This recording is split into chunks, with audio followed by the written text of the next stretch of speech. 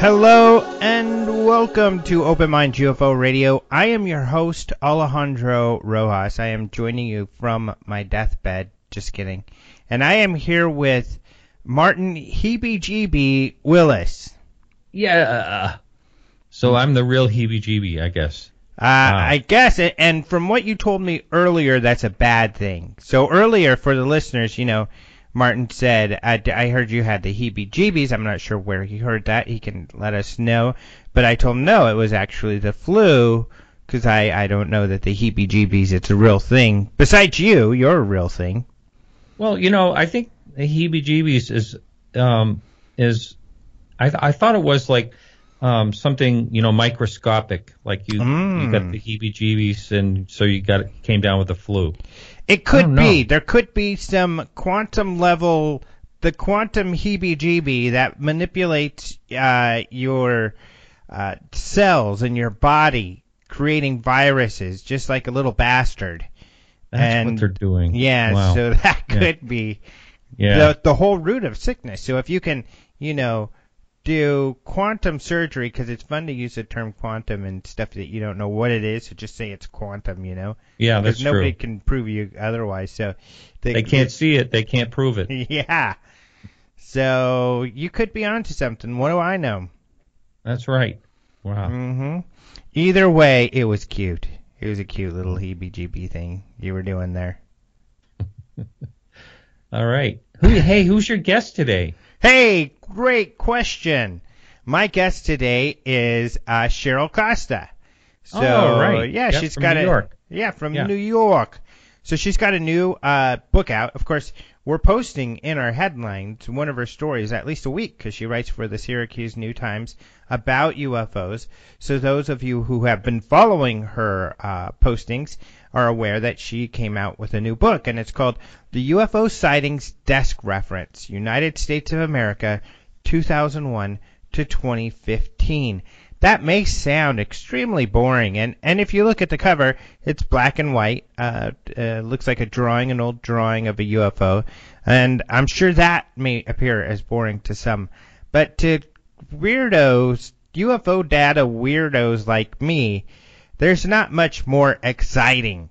I mean, so she's going over the numbers, and I'm a numbers guy. Maybe it comes from my background in the corporate world where it's numbers, numbers, numbers. And I like numbers because even in today's world, you know, when I'm doing the website, and just so open minds and the Congress can exist, you know, we've got to follow the numbers and what's going on with all the numbers everywhere. So I love numbers, and I love UFO numbers. So I'm very excited about her book, talking about sightings, you know, all around the United States from 2001 to 2015. What sightings, where, when, that sort of stuff. So, wow. Mm-hmm. That sounds like it would take a lot of research to do something like that. Exactly. And wait a minute, was that did I just hear a heebie-jeebie call? Yeah, you know, we didn't even finish our heebie-jeebie conversation, but to talk about it, if that's what we'll be talking about, how long it took her to put together all of this data and some of the exciting data she's found.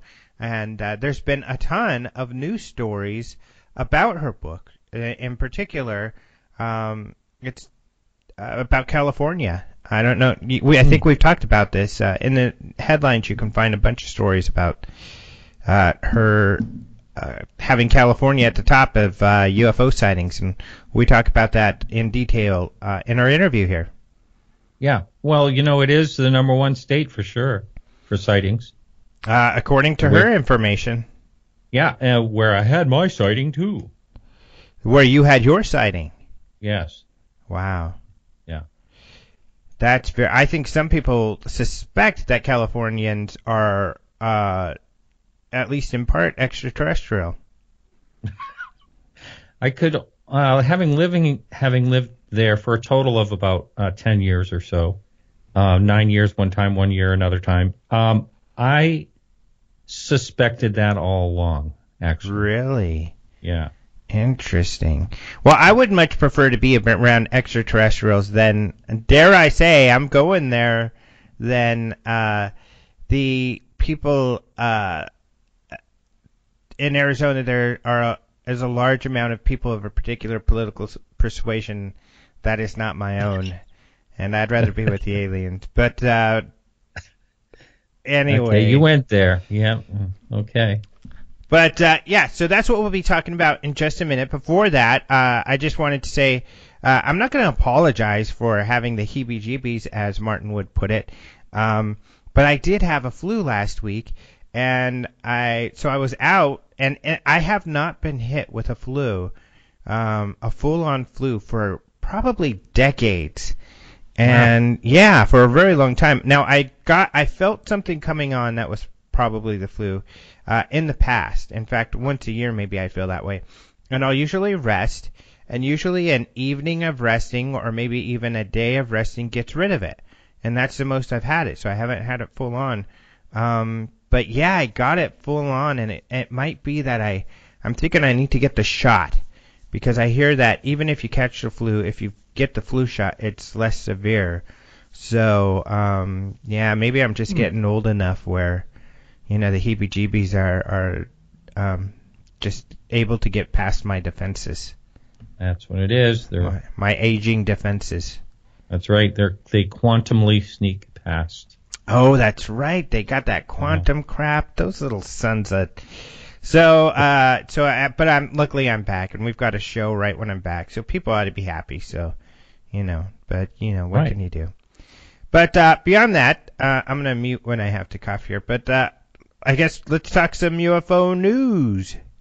All right. Well, speaking of California, I think I'm going to talk about this one here. And this was back in, I think it was February 9th, 2017. Mm-hmm. And this is over Eureka, California, which is Humboldt County, which was home of the marijuana growers from way back when. I'm not sure if that's still going on up there. Is that where that's what I remember about That's where you used to get your stuff back there? Oh, no, I never partaked. I never inhaled. Yeah. Okay, good. All right. Yeah. Because then you're good. Yeah. So a rectangular-shaped UFO flew over this town, according to this Eureka witness. He heard a loud jet-like sound, and which made him come outside. And he looked up, and he saw this. Like a square type rectangular UFO with a bunch of lights on it. And he did some sketches. It kind of looks like Swiss cheese or something. But you can see the sketches that he did on the article. And so he couldn't figure out what this thing was. And he thought at first it was like a huge military cargo jet or something. But it just couldn't be, from what he is describing. And he said to his wife, "What is that?" And she looked too, and he told her to go hurry and grab her binoculars. And then this thing, it started speeding up, I guess, and it looked further away. And he says it was very large and square and possibly the shape of a home plate object. I wouldn't really call that square or rectangular. Isn't a home plate like a diamond shape? Yeah, kind of, yeah. Yeah, so exactly. We're talking almost maybe, do we dare say, another triangle UFO, perhaps? Although his pictures are square. They are. Maybe he doesn't really know what a home plate looks like. Yeah, it could be that geometry is not his strong suit. Yeah. Well, I bunked flyology, too. So. I'm sure you did. Well, anyway, so the lights, he thought... they were sort of where the tail of a plane would be. It's not really making sense, his report, totally, because, if this thing was square, I don't know why he'd think it would look like a plane or maybe a baseball diamond or whatever. But anyway, he saw something, and he reported it and to MUFON, and we don't have a case number. This was posted by Roger Marsh on your website. Eureka is actually a really beautiful area in California. It's really nice. It's pretty far north of San Francisco, but it's really a beautiful area. I'm pretty sure. Go ahead. I'm sorry. No. Really, I just think, again, I understand why there's a lot of sightings in California because there's so many days of beautiful blue skies without any clouds. So I get it, why it happens there, all the sightings. Yeah, and that's really all I got. I was going to say that's where the Bigfoot sightings first got popularized, like the Betty Hill and Barney Cash of Bigfoot happened in Eureka. Was it? Yeah, did you know that? No. Yeah, wow. So like there was this, I think they were, if I remember correctly, they were lumberjacks. And they were out there, and their stuff was being thrown around, their equipment broken and stuff like that. And they found a print, and of what they coined Bigfoot, and they showed the news, and it's a famous picture of the guy holding up in the Humboldt County Times, I think the paper is. Wow, I can't believe I can remember all this stuff. And he's holding up the print of the Bigfoot, the cast of the foot, and that made Bigfoot famous. All started was this prior to the Patterson? Oh yeah, definitely. Wow, how about that? I never knew that. Prior to Patterson. Yeah. Yeah. You have to look that up. Amazing. Mm-hmm. So, a little bit of Bigfoot history there too. You know what else was really exciting news? What's that? Was that the Open Minds, and they don't like it when you call them the Open Minds, but that Open Minds website posted an exclusive video of Fife Symington. Did you watch that? I did watch that. Isn't that interesting? Yeah, I first saw this video of Fife Symington. So I should tell people what it is. Essentially, James Fox is the guy. Well, you guys have heard. You guys heard me interview, hopefully, years ago, James Fox about all of this. But James Fox, the guy who does documentaries, he did I Know What I Saw, and Out of the Blue, some of the best UFO documentaries. Well, when he was doing the Phoenix Lights, he interviewed Fife Symington and some of the Phoenix Lights witnesses. Symington, he then played, the witnesses, or Symington, some audio of one of the witnesses, and Symington said, well, I saw that thing too, and it was huge, and he had a lot of really interesting things to say. Well, we've heard about this. We've seen clips of him saying he saw this, but now you get to see James Fox's entire interview. So you get to see, that's what we posted. James Fox used this video in his lecture at the UFO Congress this last year, and he also provided it to us to post online so people can see the whole thing. And so you see it starts off with Symington listening to the witnesses and James Fox is playing a tape of the witnesses saying, we felt really crappy when you made fun of us, and that wasn't cool, dude. And you see it, he even seems to get emotional. Did you see that? I feel like I did see it. Yeah, it was really something. Yeah, and then he says, I saw it too. And then he goes on to say some other things, like the Pentagon knew, and he thinks that he was in the Air Force and this sort of thing happened, and they were supposed to report these sort of things, and he says some really interesting things, I think, in that video. I do too. When I had, I'm trying to think who it was on my show, the woman you actually said she was a wonderful person, the one that was involved in politics. Oh, Frances Barwood. Thank you. Yes. God, I lost her name. When I had her on, there were people in my chat room that were bashing Fife Symington, by this, saying he was a felon and blah, blah, blah, all this stuff.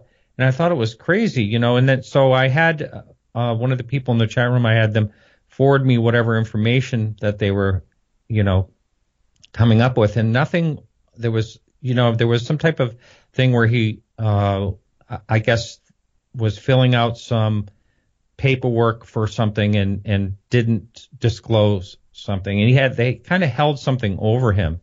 So Francis thought there was possibly something going on with that, why he did that whole thing as far as the alien coming out with him and saying, you guys are taking this far too serious, that type of thing. They think that he had pressure against him because of that situation and why he did that. It would be interesting to know if he ever talks about that. He has talked to people about that and said, no, that's not the case. And not publicly, though. This is from what I understand. I see. Of people who have asked him this, same thing in the background. No, I think that the real answer to me makes sense in that he just wanted, and I think that's at the heart of this whole thing, kind of like what John Alexander talks about, is he just didn't want any part of it. He wanted people to shut up so they could get back to business and doing their regular job, and he's like, how can I stop this whole thing and let's just move on, so I quit getting these stupid UFO questions, and we can move back just to regular business and get back to things. So, that's what he said. He just wanted to kind of disarm the whole thing, to cool, like he says, to have everybody chill out and move on. And so he made fun of it. And when it comes to something that is where you just don't know what the hell it is, but you're the person who's supposed to come up with an answer, I could see how people would be motivated by, I don't know what it is. These things are stupid, so let's just move on. That's it. It seems like an attitude a lot of people have, even in the Air Force, and certainly people I've talked to where they're like, I don't want to be associated with UFOs, so I'm not going to report this, or I am going to report it. Charles Halt talks about this, where he just, filled out the report. Let's move on. We don't know what it is. Yeah. Let's just move on with our lives. So I think a lot of people have that feeling in government, and so I don't know. That's what he says. He says it didn't have to do with the pressure that he had felt because he had some legal issues, like all politicians. Yeah, but right. I don't know. As far as the people hating, it's just, people just love to hate. Yeah. You do see that. Unfortunately, you do see that a lot online. Yep. But it does sound like he didn't get any support. So that probably had to make things even more difficult for him, in that if he really was looking for answers and no one was helping him. And that's essentially what happened to Frances. She was looking for answers, and no one, including Symington's office, would help her. Amazing, isn't it? It is. And just to remind people, Frances Barwood is a Phoenix City councilwoman. She was a councilwoman at the time. She heard about the signing a couple days after, when a news reporter said, hey, don't you have anything to say about this whole UFO situation? and she's like, what are you talking about? What UFO situation? And then she started to make inquiries, spoke to something like 700 plus witnesses, and which was a credit to her. She's just a great person. And I interviewed her years ago. We had her at the UFO Congress also, and you can see her video on our on-demand section. And I really highly recommend everybody look at it, because she's I think one of the greatest stories in the whole Phoenix Lights. And they can go listen to your recent interview with her. Yes, I had so much positive feedback from listeners after I interviewed her, and I interviewed a few other people that same show, and everyone said, oh, why didn't you just keep on with her? She was wonderful. Yeah. Real nice lady, and full of integrity too. Yeah, she's great. So, and she always sends these really nice notes. Yes. She hasn't been able to make the conference the last couple of years, health issues, even though she doesn't live too far away. She's in Sedona, I believe. Beautiful area out here. And so she'll send a note. I hope you guys had a great conference. Sorry I couldn't make it. And she's a wonderful person. Yes, absolutely. All right. So any more news, my friend? Not that I can think of. No one's landed on the White House lawn yet. No? Okay, well, we not going can on. keep our fingers crossed that happens. Although, I wouldn't recommend they go there. Me right neither. now. Not now. So maybe choose another location. They can come, they visit the park across the parking lot here. It's a beautiful park. It's a sunny day. That would be perfect. We would, at Open Minds, bring our cameras out and interview the aliens. So hopefully they come land there. They're going to have to be careful, though, because as we were starting the show, one of the kids playing football came over and urinated. I don't think he knew that all of us in the offices could see him, but he came over and urinated on this building over in the park. So be careful of that. And that'd be a perfect landing spot for him. So there's my invitation. There you go. Hopefully they'll hear it. Yep. All right. Well, thank you so much, Martin. You have a wonderful rest of your day. My pleasure, and thank you. I will. And let's go ahead and talk to Cheryl. I am very happy to welcome back to the show Cheryl Costa. Hello. Hi. How you doing? Good. How's things in Arizona, sir? Oh, so far so good. Things are doing pretty well, especially when you're not sick. And this time of year, the weather out here is wonderful. So it's nice to be able to get out there. I think the big problem is you have a lot of what I call typhoid or flu Marys that fly out there. They're not feeling well, and then they take it to everybody else. Yeah. Yeah, exactly. My problem is I've got a spouse who works at a college library, and all these kids think they're invulnerable. Yeah. And so she's bringing home something about every other week from the kids, Mm-hmm. I hear you. So, and speaking of whom, Linda co-wrote the book with you. Yes. And I guess getting down to it, we all know, at least I've spoken about you, and I think the audience knows, and we've had you on the show before, right? I'm sure we've talked. Yes, we have. Yeah. Yeah, we talked last year. So people are familiar with you and your work, are my listeners. So what role did Linda have in the book? Well, two things. One, she's had a ton of experience because we both lived in Washington, D.C., and she worked for various scientific organizations. So we wanted to lay the book out like a scientific report. Okay?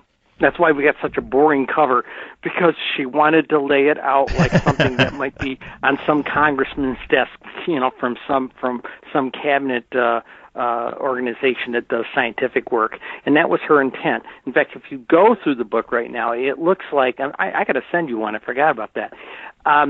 If you go through the book, it looks like it was laid out by the Census Department, and that's the context we wanted. And so she was going to do. She did lay out. She acted as editor because, again, she has that publishing background. But the other thing she did was she was also. She knew a lot of what I was doing, all the compiling of all the state statistics, and every now and then she'd come over to me and say, "Did you happen to notice this weird pattern?" And I had been so busy putting everything together, there were times I didn't see something really strange or really interesting, and she pointed these things out to me. Plus, she helped write the first 5 chapters. We have narrative in there before we get into the actual statistics of each state, which the average state has 5 pages. A couple of states like Texas and some of the really big ones, they have a lot of counties have more, but that's pretty much the deal. It's it's almost a 370-page book with everything. So it seems like you're very proud of this book.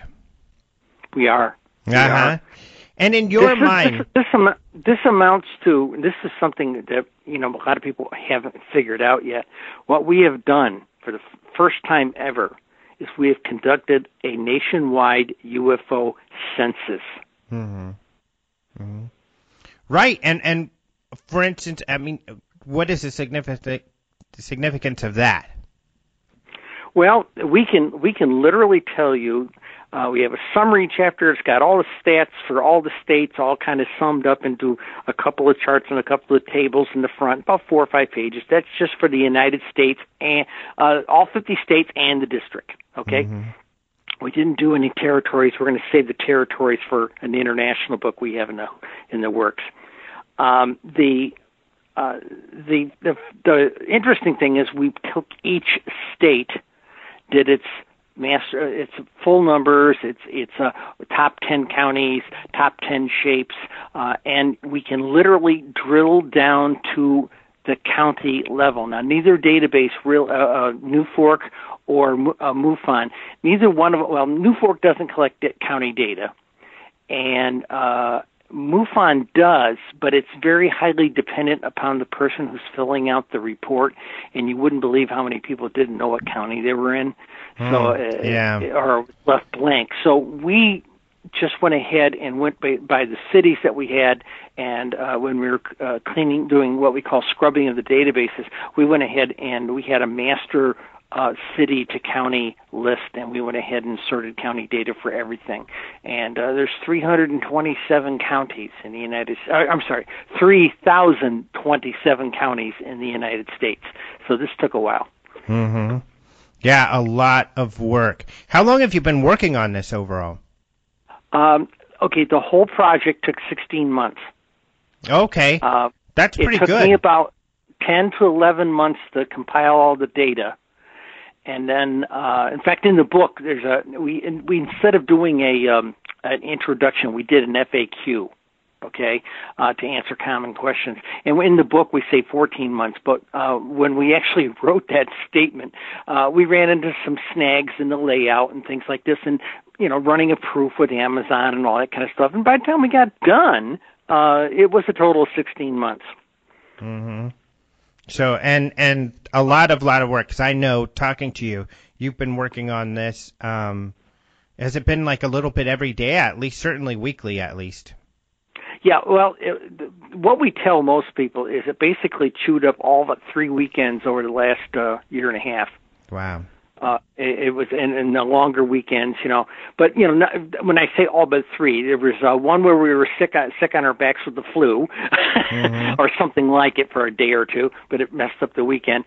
And there were a couple of things where there were some family obligations we had to kind of go to. But so I usually made up for some of that during the week after work. But at the time I had a very high-powered job at a bank, and I was doing similar type of crunching at the bank at a very high level, and so I was usually pretty fried when I came home. Mm-hmm. But I would give you an example. If I was crunching a state and I was doing it during the week, I did something really small, some Midwestern state that didn't have a lot of sightings, because you're talking, give me an example. Say I sat down and did New York State the first time, and it took me a weekend, a 4-day weekend to do. Mm-hmm. It was almost close to 5,000 records. California, I had to do over 2 weekends because it was 15,000 records. Whoa. Well, actually, closer to 16,000. So it's 15,835 records. So it was pretty crazy. And then there were other little tweaks we had to make here and there. But for the most part, towards the end, as I was compiling, I did most of the other states, and I saved the top 10 states sorted to last because mm-hmm. I knew they were going to take a lot of time. That's kind of how it worked out. Mm-hmm. So the sources for the data, of course, there's MUFON, which we referenced, which is the largest investigative organization. The other large group or a large reporting center would be the National UFO Reporting Center. Were those your 2 main sources of data? Yes, I was most familiar with those 2. Mm-hmm. And frankly, I did have some people come to me later and tell me there were other databases. I wasn't really familiar with them. Mm-hmm. On the other hand, I do write a newspaper column and have been doing it for 3 years. So I'm in National UFO Reporting Center and MUFON literally every week looking at things, So I had a good sense for how they were laid out and everything. The goofy thing about it is National UFO Reporting Center and was about typically about 60% of the data, and MUFON was about 40%. Some states it was 70-30. There was one state it was like 80-20. And there were three, MUFON being the smaller, there were three states that MUFON was the dominant one. Okay, Texas was one of them, amazingly enough. And so that was a key thing to keep in mind, was that there's different ratios. In fact, with every state, when we do the little format of the state chart, and then we start breaking things down, we do have a little box towards the last page of each state's worth of stats. And we have a breakdown that says, okay, New Fork was this, MUFON was that, gave the number of the total number based on what you're seeing in the report, and then the percentages. Mm-hmm. Now we do a summary of those. We do a summary of those percentages in the front summary of the book. Yeah, and I would argue that those are the biggies by far. So I mean, I think it makes sense to focus on those two organizations the most because, yeah, by far they've collected. And interesting enough, New Fork's been the advantage they've had. They've been online longer than MUFON. In fact, your book ranges from 2001 to 2015. I don't think you probably know exactly because you were working with the data. MUFON didn't get their data online till what, something like 2007? Yeah, it was like 2006, 2007 time frame. They had a bulletin board system collection going on in the late 90s, but it wasn't really online on the web until, like you said, around 2006, 2007 time frame. Mm-hmm. And they just did some major changes to it again, so they're constantly trying to upgrade it. The National UFO Reporting Center, one of the things that was kind of nice there is because it was all available online. Now, not the confidential stuff, not a layer down at the investigator level, but the public level, which is all we used. We only used the actual dates and years, that type of thing, the states, cities and state, and the shapes. That's all we used. We didn't use the actual sighting data. In fact, there was somebody at MUFON raised the stink about that. Oh my God, she did all this stuff without permission, and we explained that everything we did had been given to us at a public level, and I didn't have deep access or anything like that. And that was all we were interested in. It's funny how that happens, because that happens to me too, because I'll usually compile a yearly report of a high-level overview of the stats of UFOs for the year, and there's always those people saying, where they're getting access that everybody else can't get. But no, I use the monthly emails that come out where MUFON gives some stats, and it's just public information. That's the beauty of New Fork, keeping it simple, that it's a much easier job to cut and paste that information into an Excel than it is, even though the MUFON database is very sophisticated and collects a lot of different things. It's much more difficult, actually, to access some of those numbers. Well, what was funny is I had some cooperation from them. Initially, I had a lot of pushback, and I was having a lot of trouble getting the data. And then finally, I got some high-level people in MUFON talking to me. Linda sat down. She's an executive, and I guess she got on the phone and did some executive talk with them. And Roger Powell, mm-hmm. He shipped me a file. Now, the problem was, the file he sent me did not have like the last 3 or 4 months worth of 2015. So I had to physically, manually go in to the website and look up each state for a very narrow window of time. It was a little time consuming. It was one of those things I did every night after work before supper kind of thing. And then I caught it all up. If there's any holes in the data, it's because I had to go and gather the last quarter of 2015 that manual way. But the stuff that he shared with me, I scrubbed the stuff that they would be touchy about. I scrubbed that right out immediately, and then started cleaning it up and aligning the stuff so I could suck it into the same database that I had all the New Fork data in. Mm-hmm. So you talked about how there's over 3,000 counties in the United States. Does that mean, do you feel then, like your book, you can drill down to that level, and is there a UFO sighting in every county? I'm going to say yes. Uh-huh. Now, I just did an article in my columns. Yeah, I saw that. There's 300 counties that have only had one. They're one, what I call one-hit wonders. They had one UFO sighting in the 15-year window. A lot of them were in Texas because Texas has like 256 counties, and some of them are just out there, not much more than sagebrush, you know. So that kind of like how it shook out. There are some now. There may have been some we missed. If you look at a particular state during that period of time, you'll see, particularly some counties, you'll see maybe only one or two sightings in the 15 years as you go across. In the book, we've got 2001 in rows, vertical rows, 2001 through 2015, and then the counties are going down the side. So you might look at such and such county and maybe only see one or two or three sightings scattered across the 15 years. You know, so like I said, everybody. I did screen it all at one point to see if anybody didn't have one, and that was one of the points that Linda brought up. Every single county that we measured had at least one. Wow. Yeah, and that was a really creative idea to write a story about where are there not UFOs being reported.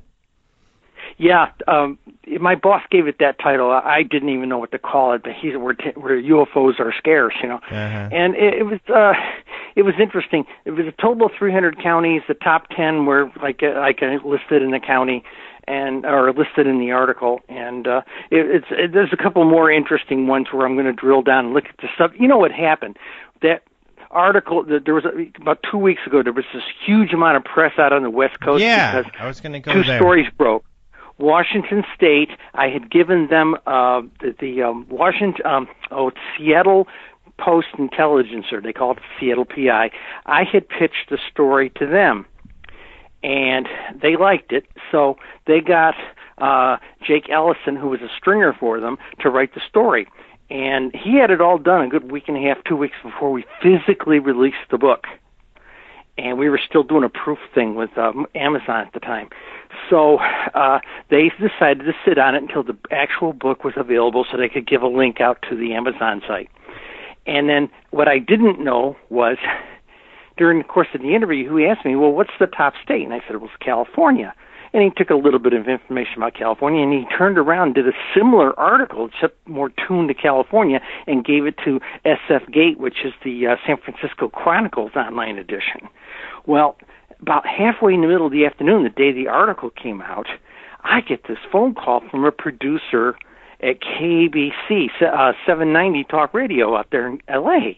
He says, yeah, can we have you on this afternoon? I said, sure, why? He says, story came out in San Francisco Gate, and social media is on fire. Everybody's talking about it. California's number one, you know.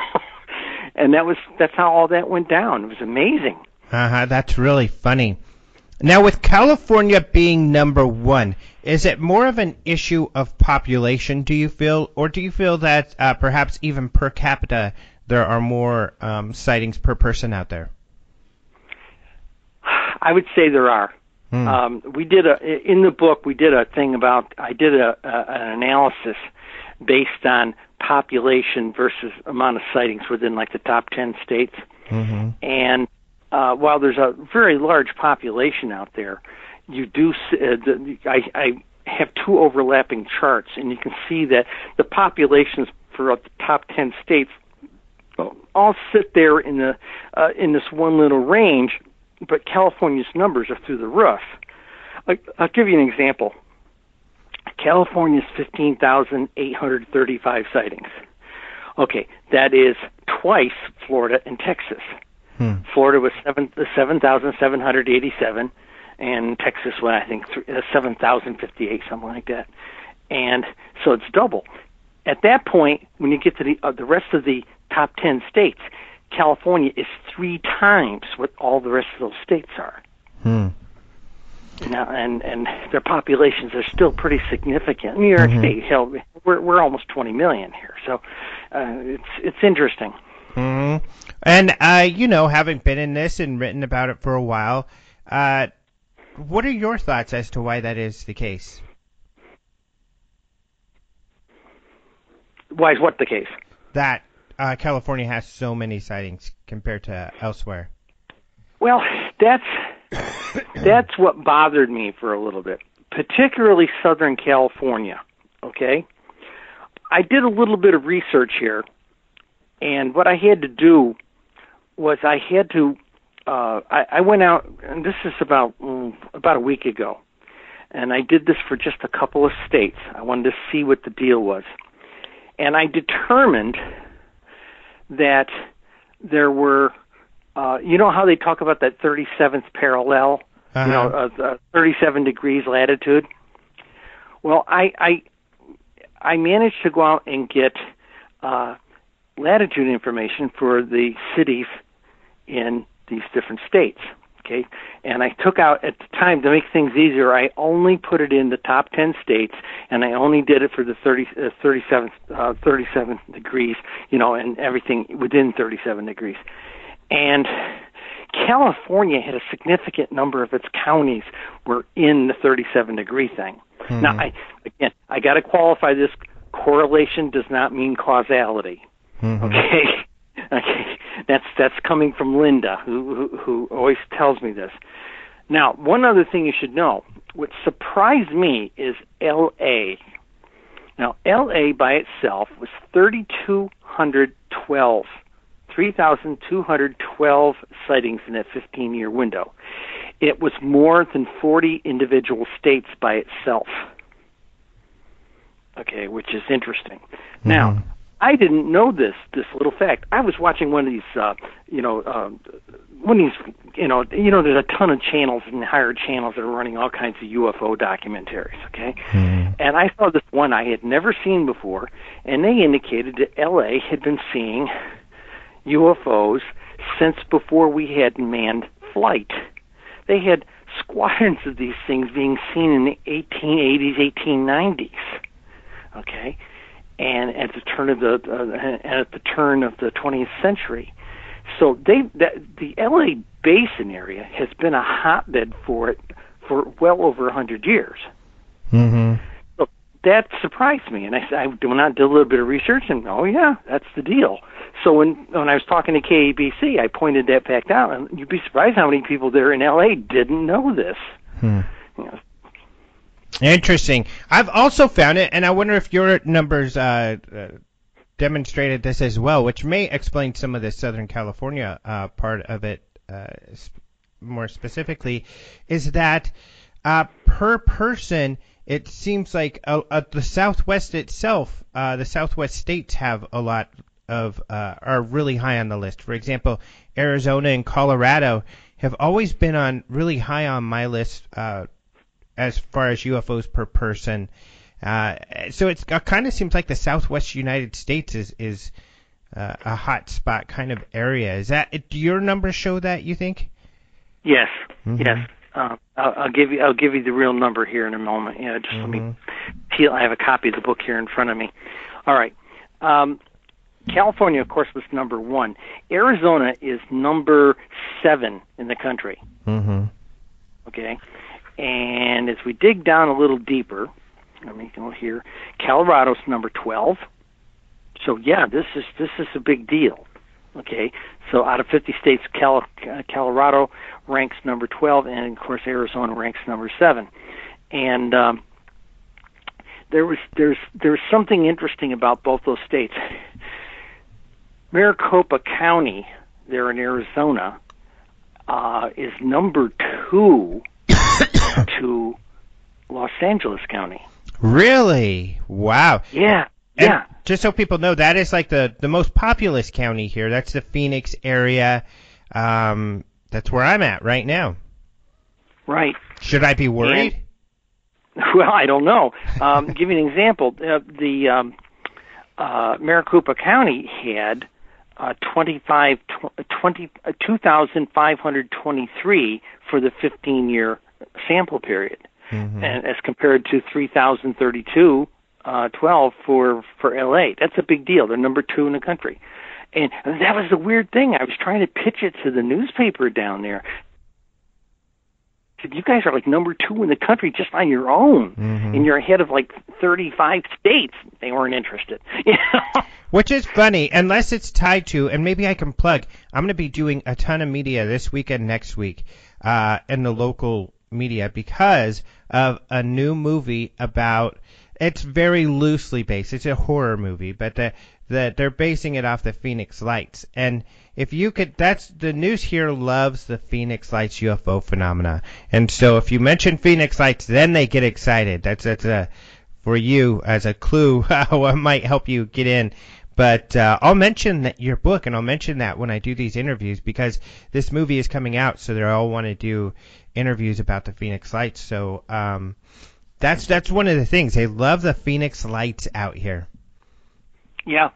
Well, when I reached out to a Fox station there, I think it was Fox 10, and I reached out to the Arizona Republic. My pitch was, hey, and this was like 3 weeks ahead of the anniversary. I said, hey, you've got the 20th anniversary of Phoenix Lights coming up. How would you like some current stats? You know, mind-blowing stats. And the producer at Fox 10 kept telling, yeah, I want to use it. And then by the time they got around to talking to me, they were already 4.5 minutes worth of news story, and they decided not to use any of it. You know, which is a darn shame because, I love hearing about things that happened 20 years ago and everything, but what's happening now? I'm sorry, I'm in the news business. That's old news. Yeah. I hear you, and usually that's what the news wants is what's happening now. But I don't know. People, as you know, in this field, the media can be really weird. You never know what's really going to get them excited or motivated to do something serious about the topic. Have you had other successes, though? I mean, California went crazy. Like you said, tons and tons and tons of stories on your book and about how you found California to be number 1. I know I've seen a few others, though, media outlets who have also kind of picked up and wanted to do stats in their areas as well.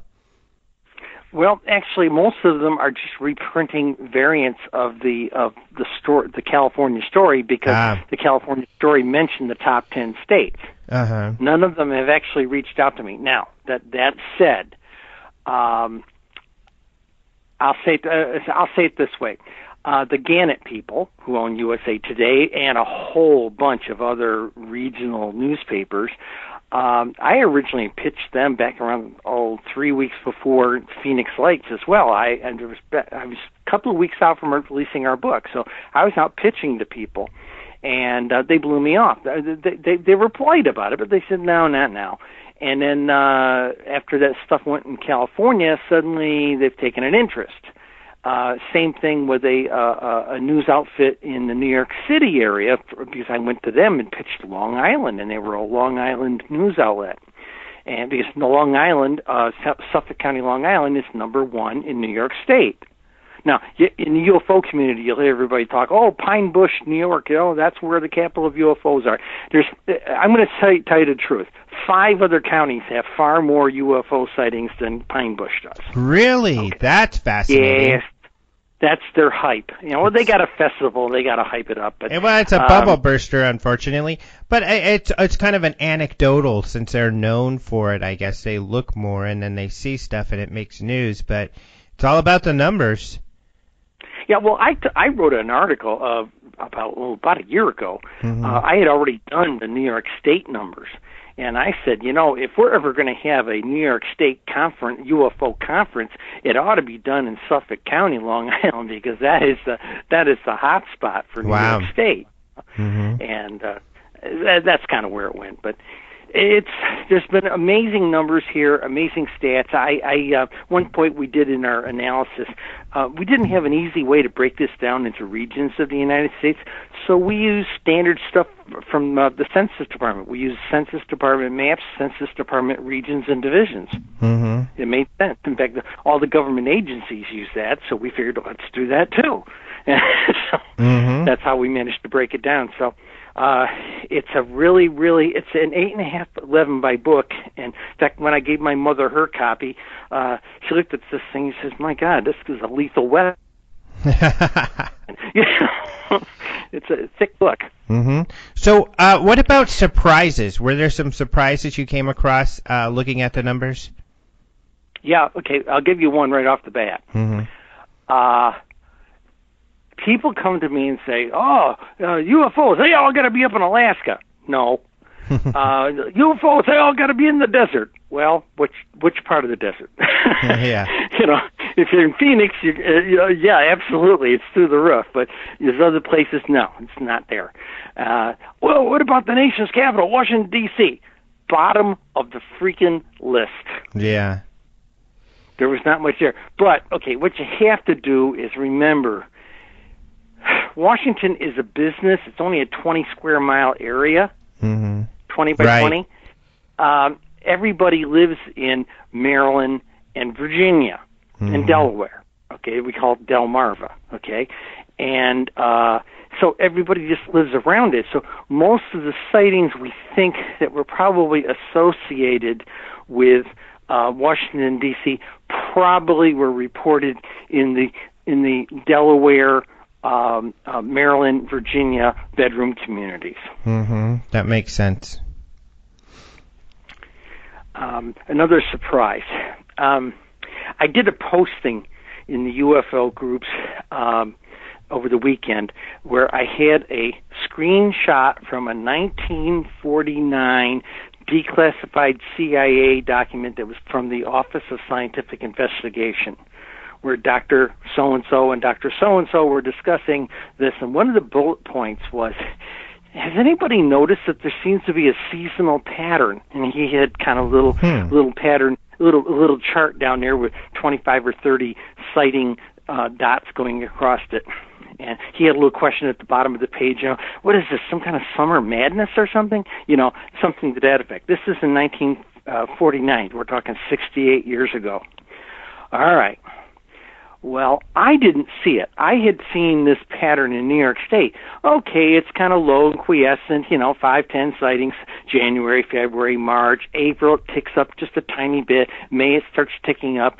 June, July, and August, it goes through the roof. Big hump there, okay? July and August being the high season, and then starts ticking back down again, and levels off when you get out around November and December to the same kind of numbers that January has. Well, we thought that was what the pattern was. And everybody's common logic, what I'm going to call common horse sense logic, says, well, it's summertime. More people are out. In the summertime, it's nice weather. Okay. All right. What if I told you it was latitude dependent? That'd be weird. I didn't know this. Linda was putting the thing together, and at one point she said she'd already done about 20 of the states. And she says, have you noticed this pattern? Because at the end of the state books, I did the UFOs by month. A goofy little chart. I did them by month. And a couple of people I knew said, why are you even bothering listing them by month? No, that's great. I love that. And you did that for every state? Every state. Because I think I would love to see Arizona. It might be the opposite, because everybody's inside in the summer, actually, in Arizona, because we're hiding from the heat like cockroaches. You told me that. Yeah. But there's one other goofy thing about the whole thing.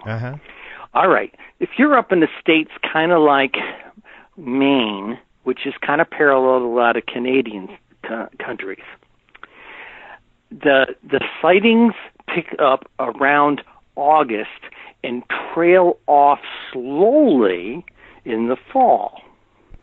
Okay, get a little further down to New England and down to about like New York State, Pennsylvania, go across to Michigan, that type of thing, and you got your little hump in the middle there, June, July, August, and to some degree September. Okay, nice big peak. You get down around Virginia and West Virginia, that bump in the middle starts flattening, starts coming down.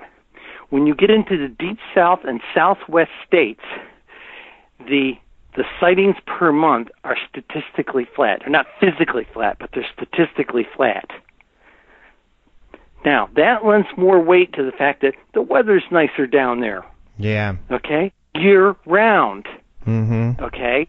And Arizona's like that, Florida's like that, Texas is like that, Southern California is like that. So yeah, that's really interesting though. But at least you're confirming by numbers that, you know, the nicer the weather, the more consistent, the more consistent the weather, the more consistent the UFO sightings. Okay, now the only two places that completely falls apart, Alaska and Hawaii. Alaska has all their high sightings through the winter months. November, December, January, February, March, and starts coming down and gets down to around April. Those numbers are falling, and during the June, July, August time frame, it bottoms out. I wonder if there's a correlation with daylight, because they have the longer days. That's what we figured. When most people see things, they see them typically at night, you know. And what do they got at that time? At that time of the season, white nights. And so that's the only correlation we could make sense of was. They see more UFOs because it's dark all the time during the winter months, but when the summer months come, it's daylight all the time. There's nothing to see. Yeah. Or very little. And then Hawaii? Hawaii has these quarterly bumps. And I'm checking it out with the travel agencies. Our first guess is that these are periods for people traveling to Hawaii quarterly. Interesting. For everything from weddings to vacations or something like that. There must be what they call hot travel seasons, you know, and that's what we think the deal is. It's like Florida to some degree. Florida, all the snowbirds go down to Florida in the wintertime, you know, and so we see a little bit of bump there, you know, for the winter months. And so that's what we think might be the deal. Who knows for sure? That's very interesting, though. Quarterly bumps. Yeah, it's wild. It's wild. And it's all over the place. But then again, it might just be an artifact of reporting. The people who are reporting are seeing things. They're probably visiting. And this is the first time, maybe they live in a big city or something like this. This is the first time they've actually been out on a nice temperate night, and in a place that doesn't have huge amount of light pollution. That's what we think. And so we're not 100% sure what the numbers really should be for Hawaii, but everything that we had from both databases has this up and down quarterly bump type thing going on. And then there's one last really weird surprise. Okay, two things we noticed with the monthlies, and I did a summary of everything. February, nationwide, is the lowest sighting month in the entire country. Interesting. It is lower by about 3% than any other month, at least 3 to 5%. Okay, minimum. And the other thing we noticed was... That's because everybody's at our conference. Yeah, well, there you go. Yep. And, amazingly enough, even for being out in the desert like it is, most of us are not outside looking at the sky, So. Yeah, exactly. We're either inside or we're engrossed in discussing UFOs with each other. You bet. Now, the other last one that we had that was really an eye-opener was, in fact, I wrote it up in the book when I was discussing the seasonal pattern in my analysis. I wrote up one of the last thing I could not let it go. I said we had to talk about New Mexico. New Mexico has the characteristic statistically flat sightings for all the months except for September. September spikes. September. Remember this? Yeah, and I literally say in the book, if anybody knows what's going on in September, will they please let me know? Have you heard anything? No, I haven't heard anything yet. But there aren't that many copies of the book out there. There's probably 50 or 100 copies of the book out there in circulation right now. So I'll wait for somebody to come back and tell me. But it was like the numbers were like 3-4 times the rest of that flatness and sightings. Wow, that is really strange. That's really interesting. So hopefully maybe some listeners will have some insight as to what's going on in New Mexico in September. Now, I've spent quite a bit of time out there. My mom lived out there for wait a minute. Isn't that's Roswell State, isn't it? That is Roswell State. But Roswell, the event itself was in July. The convention for it is in July. Yeah, late June, early July. So yeah, what the heck, huh? So that threw us a curve. That really threw us a curve. Yeah, that is a weird one. September. Yeah, I can't think of anything, and I love New Mexico. That's one of my states. I mean, because like I said, my mom lived there, and I would go out there a lot. So Colorado, New Mexico, Arizona are kind of and then California are my states of residence that I visit or have family in that I love the most. I'm saying I love New Mexico, and I do too. I had a wonderful time the couple of times I went out there. I spent like about 3 weeks out there once. Well, okay, well, let me qualify that. Okay, the average monthly thing was sitting around 100 sightings a month. Okay, and it goes up to that for that 1 month. It goes up, and for October it's slightly elevated. It goes up to almost 200 sightings per month. It's like 198 sightings. And then so October is 138, but the rest of them are all sitting around 100, 120. And it just blew me away. Now, what I've been tempted to do when I get a little bit of time, I'm thinking about putting a map of New Mexico up on the wall, and again go into the county charts and see if there's a dominant county or a cluster of counties where this stuff is going on. That's the next piece of exploration. But I couldn't do all this. I've had a lot of people say, well, why didn't you do more research? And I said, it took me, almost 18 months to just compile the data, And then that's why we made this for other people. We made this for scientific research.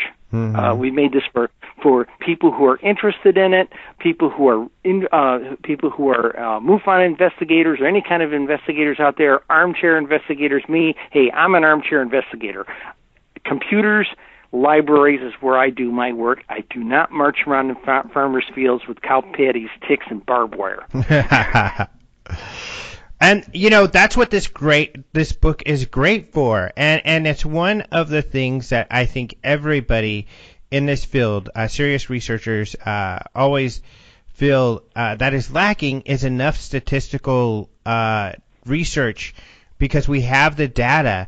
But it takes so much, and there's not a lot of people going through and putting together the data like you are, because it is so laborious. It takes a lot of work. So that's what's great about what you've done, because as soon as I get my copy, which I'm very excited for, I'll be referencing that probably on a weekly basis. Yeah. The two guys who I know Dr. Gordon Spear. He comes to IUFOC religiously. He's a retired astronomer from Sonoma University. Him and Rich Hoffman, Alabama chief investigator, they did the foreword for the book. Great. And the thing that they both were excited about, particularly Dr. Spear, is somebody finally did big data crunching. Even Project Blue Book only had 12,000 sightings to work from. We had 100. Okay, here's the big number for your listeners: 100, and the press from that California article said over 120,000. The real number is 121,036. And for that 15-year window, and the number is increasing, and we've made certain adjustments. We've watched certain things. There are some artifacts of reporting where certain things happen, like on the MUFON stuff. Around 2008, somebody did a Discovery Channel. Somebody did a documentary about MUFON, and their numbers jumped. And then you look at New Fork, it goes along on trend, but MUFON's jumps up about 30%. and then it levels out into a trend, And so and then there's an artifact of reporting with 2012. Everybody was overly conscious with the end of the Mayan calendar and all this kind of stuff. There was a high level of awareness, and there was an astronomical jump that year nationwide. The thing is that if you look at anybody who ever looks at the UFO numbers from year to year, there's like about a 6-7 year humpy cycle. They kind of hump along like little waves on the ocean, and if you look carefully at the chart, you'll see that those humps kind of, even as it's going up in intensity, except for that 1 year it seems to be spiking. But if you kind of draw that curve right through that line, you see it starting to go into a downward hump. So, everything seems to be consistent. One of the things somebody was bugging me about here recently, and this is one of the skeptics, he said, well, it's all crackpots and nuts, he says to me. And this is a guy I knew working for the bank. I have since retired. I retired on Valentine's Day. Congratulations. Thank you. In fact, that my spouse, Linda, made a very big point of making that she literally called me up at work on Valentine's Day, said, I am giving you a Valentine's Day present, and it is take this job and shove it card. Cool. And about an hour later, I literally put my laptop on my boss's desk, took my badge off, and said, I've had enough, bye. Awesome. But the deal is, what was I saying before I went off that line? The kooks and nuts thing, right? Yeah, I get this a lot. Goofy statement. I had a TV station here locally talking to me last week, okay? Oh, how do we know these numbers are credible and they're not all kooks and nuts? That's literally the quote. Well, what we found, going through the records, we found that it was barely 2%, okay, for one. Mm-hmm. Most people just want to get it off their chest. They just want to get it off their chest. Mm-hmm. And you can tell that you can hear the sincerity in what they're saying, how they write it up, okay? And the other thing was, I pointed, I don't even want to say this. This is going to be good. This is going to be juicy if you're trying to figure out how to work. The bottom line is that it's not all kooks and nuts. It's very sincere people. So one of the arguments we made in the book, in fact, we have a chapter in the book called 121,036 Eyewitness Reports. And it takes that line to one of your speakers at IUFOC had a couple of years ago that said, except for UFOs, unless you have forensics evidence, eyewitness testimony can get you convicted in every court in this country, so why doesn't it apply here? And that's where we kind of made our little statement about disclosure. But this is the thing that we saw consistently, is most people were very sincere. The people I have met doing a columnist, where I've had families invite me over to I don't do this a lot, but every now and then I'll get invited to a backyard barbecue. Mm-hmm. I'll go over there and I'll introduce myself. Oh, yeah. We want you to meet Uncle Ralph or Aunt Mabel. She saw a UFO. Yeah. So you sit down with them, and they look like combat veterans when you talk to them. If they really are telling you the truth, you can see it in their eyes. They are living it again. Right. And I've seen this time and time and time again. And this is when I tell these guys that these TV stations are being all callous about this. And I said, look, everybody I talk to is giving a sincere report, and there's no place to report this stuff. The Air Force hasn't been doing it since '68. The local newspaper, I talk to them, they say they get 7 reports a week, but they blow everybody off as a nut. Mm-hmm. The cops, they write it down on the blotter, but unless it's a risk to health and safety, they don't pay any attention. Yeah. I went and checked these things out. So then another reason we did this for 2001 to 2015. Remember in 2001 after 9/11, they said, report what you see. Mm-hmm. So we took that tone in here too. Hey, we were asked to report what we see. Well, this is what 121,000 people reported. Right. Yeah, I mean, when I became a MUFON investigator, my first case was a security guard who was just back from the Middle East, and he was in that mindset, report what you see. Very, very credible witness. In fact, all of the cases I got that where I spoke to people, the people were very credible and very normal. They weren't kooks and weirdos. There was a reporter asked me, the guy from the Seattle PI asked me, he says, who's the most common person to report these things? And I said, from my observation, and after talking to some MUFON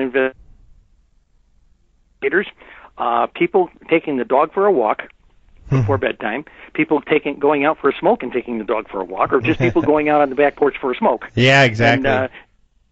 And that was the most common thing we saw through the whole database, was this continuous flavor of story, and then motorists, and then everything else. So this has been an eye-opening. I don't want to call it a spiritual experience, but it has been a rush to do these, and it'd be so many. There were so many times I would get done with a state, and when I was sure the data was clean enough to do a table on it, I'd crank the table program to see what it looked like. I couldn't wait. It was like a kid on Christmas morning. I got to see what the state has. Yeah. Let me ask you this. Now that we're getting kind of out of time, but with 120,000 or so sightings, is it your feeling that represents 120,000 or so people, or more? Well, okay. Let's use Stanton Friedman's formula: 1 in 10 reports. Yeah. And I did a chapter like this in the book. And I said, while there are other people who say that number might be bigger or whatever, I went with his. 1 in 10 people report what they see. So we said, 121,000 times 10, that's 1.2 million. And I cranked it back and said, investigators tell me that this stuff is about 6 or 7%.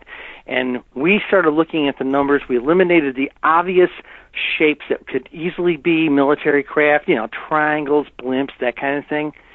And guess what? That 121,000 ends up being about 6.5% of the 1.2 million. So we look at the thing and says, there's a lot more out there. It's a difference of, hey, there's 8,000 sightings a year. If you use the Friedman factor, as we call it, there's 80,000 out there a year.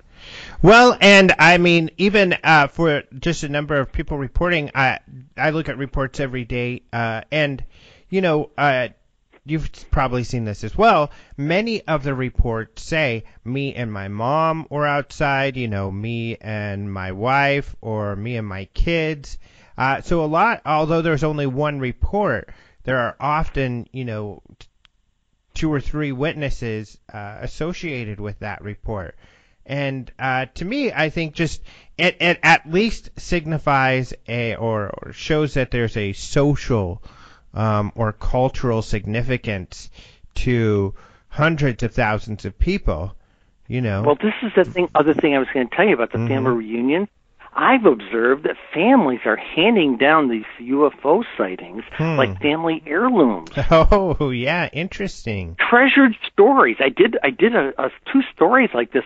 One that was set back in the 30s and one that was set back in the 1880s. And both these little old ladies came to me and sat down and had a cup of coffee with me and told me these amazing stories.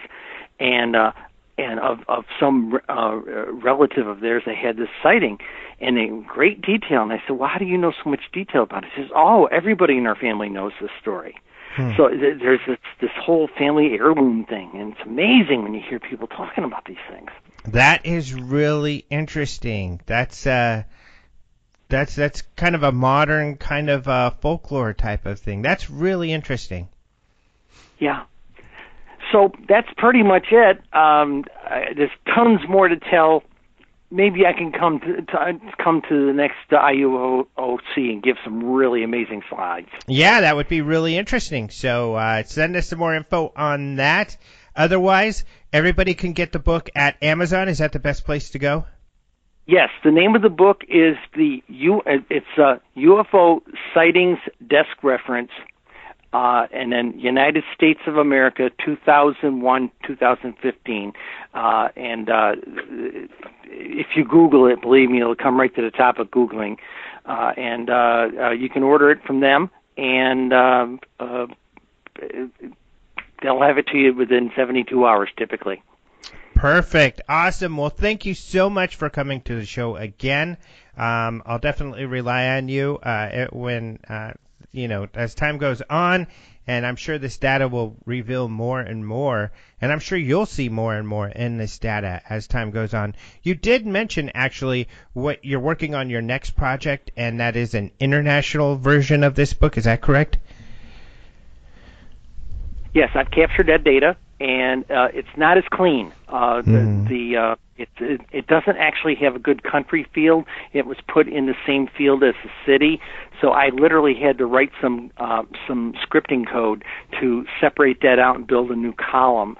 And we're in the process of cleaning that up right now. It's time consuming, and we've been busy trying to get this book launched and everything. But I am working on I'm working on two. I'm working on the international, and we're working on doing a variant of the same book, but do it where we literally can break. It's called the Shapes Manual, and you can literally be reports for individual counties and their shapes. Mm-hmm. Awesome. So it should be fun. Yeah, that will be terribly interesting. Well, thank you so much for coming on the show, but thank you so much for putting this data together, because it is very, very important stuff. And, it's the type of stuff that some of us researchers, like I'm good friends with some Robert Powell and Richard Hoffman, some of the people you mentioned, and, we just eat up and love this stuff. So this is really exciting. Thank you very much. Have me on again. All right, will do. Thank you so much to Cheryl Costa for joining us once again on the show. She is great. She's always a lot of fun. She's so full of energy and so positive. I love speaking with her. She's inspiring. She gets me excited about stuff again all the time. So it's always just fun to talk with her, let alone about this wonderful new book that she has. So remember, that is the UFO Sightings Desk Reference, United States of America, 2001 to 2015. It's one of those types of things where it looks like what it is, kind of a desk reference for something for you to look at. It's going to go right next to my Governments and UFOs. That's something that you guys got to look up if you haven't gotten it. Of course, that was done by a bunch of authors, and it has government documents in it. So I'm going to have both of these together to get all of the data I need at my fingertips. So like Cheryl Costa said, go to Amazon and you can look up UFO Sightings Desk Reference and it will pop up. I think even if you just go to Google, I went to Google and put Cheryl Costa Amazon and it popped up as well. So luckily, that's how we find stuff now. We go to Google and we search. I mean, URLs are even like out the door. Nobody cares about UFO.com or something. They're just going to go Google, and that's how they will find it. If you Google Open Minds UFO News or something like that, you're going to find us, or Open Minds UFO. You'll find us, and you'll find the news that Martin and I talked about at the top of the show. And then you'll also find a link when you go to this radio show at our webpage to the Amazon page if for some reason you need help finding that. I'm sure you're all going to be fine on your own. But, and don't forget to continue to check our daily headlines, because we post UFO headlines every day, except for when I'm sick. And in those headlines, usually on Mondays, you'll see the story Cheryl posted on Friday. And that includes this Monday, which is today. You can go in the headlines, and I think the very first story is Cheryl's story for this week about flying saucers. So thank you to Cheryl for being on the show and for everything that she does. Be sure and follow her at Syracuse New Times and get her new desk reference. Also, thank you to Martin Willis for helping us at the beginning of the show with the UFO news. And don't forget what I mentioned at the top of the show, which is that Fife Symington interview that we posted last week, I think it was Monday of last week, the only day I was in the office. I was in the office Monday and Friday. But anyway, go check out that video. It's free on YouTube. You can find it at openminds.tv, or you can find it on our YouTube channel, which is Open Minds TV on YouTube. You could probably even just look up Five Symington and find it on YouTube, since it's probably the latest video of Symington up there. But yeah, go check that out, and thank you so much. I cannot thank James Fox enough. First of all, I can't thank him for his excellent documentaries, Out of the Blue and I Know What I Saw. If you haven't seen those, go watch those. You can find those online now, too. You can find them on YouTube and all kinds of places. Many people would agree, and I hear this often, that those are the best UFO documentaries you can find out there. Pretty high praise. So go check those out. And thank you so much to James Fox for coming to the UFO Congress. He's a great speaker.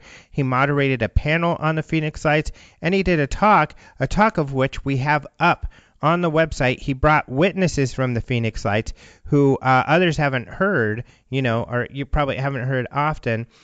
And they saw this thing go right overhead so that you can see their discussion with him. But that's up on our video on demand. So if you go to the video portal from openminds.tv, you'll find that. Also on our video on demand portal, we have the new Richard Dolan video up. So we just posted that like yesterday or something. So I haven't even really told people much about that. So I'll be sending some information out about that. So, and as I've told you guys before, it's $5 a month for the video portal. We don't charge for this show. We don't charge for the news we post every day. We don't charge for practically nothing.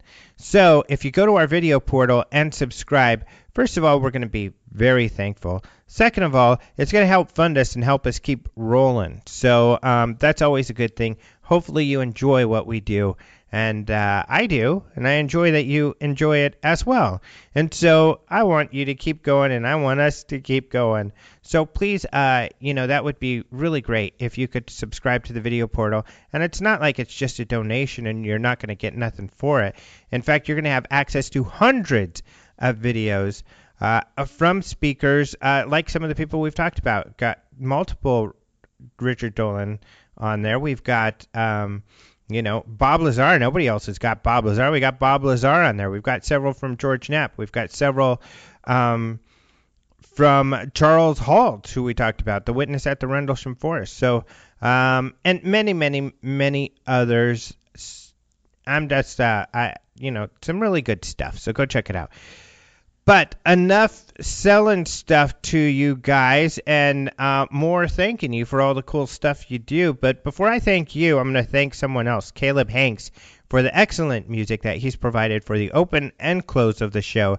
And now it's your turn. Thank you for patiently waiting, because I know you probably sit up on this part. And he's like, hey, they're going to thank us. He's going to thank me. He's going to talk about how great I am. Because I do like to talk about how great you guys are, because my listeners are everything when it comes to this show. And I do have some of the best listeners. Some of my favorite people in the UFO field are listeners to my show. How cool is that? Thank you guys so much for listening. And I apologize for missing last week, for being sick and stuff. Well, I shouldn't apologize for being sick. That's not like it's my fault. But... I don't know. That's what you do, right? You apologize when people get mad at you for not doing what you want them to do. And that appeases them. So I hope you're appeased by my apology. And I hope you enjoyed today's show. And I hope you join us next week for another. Until then, adios, muchachos.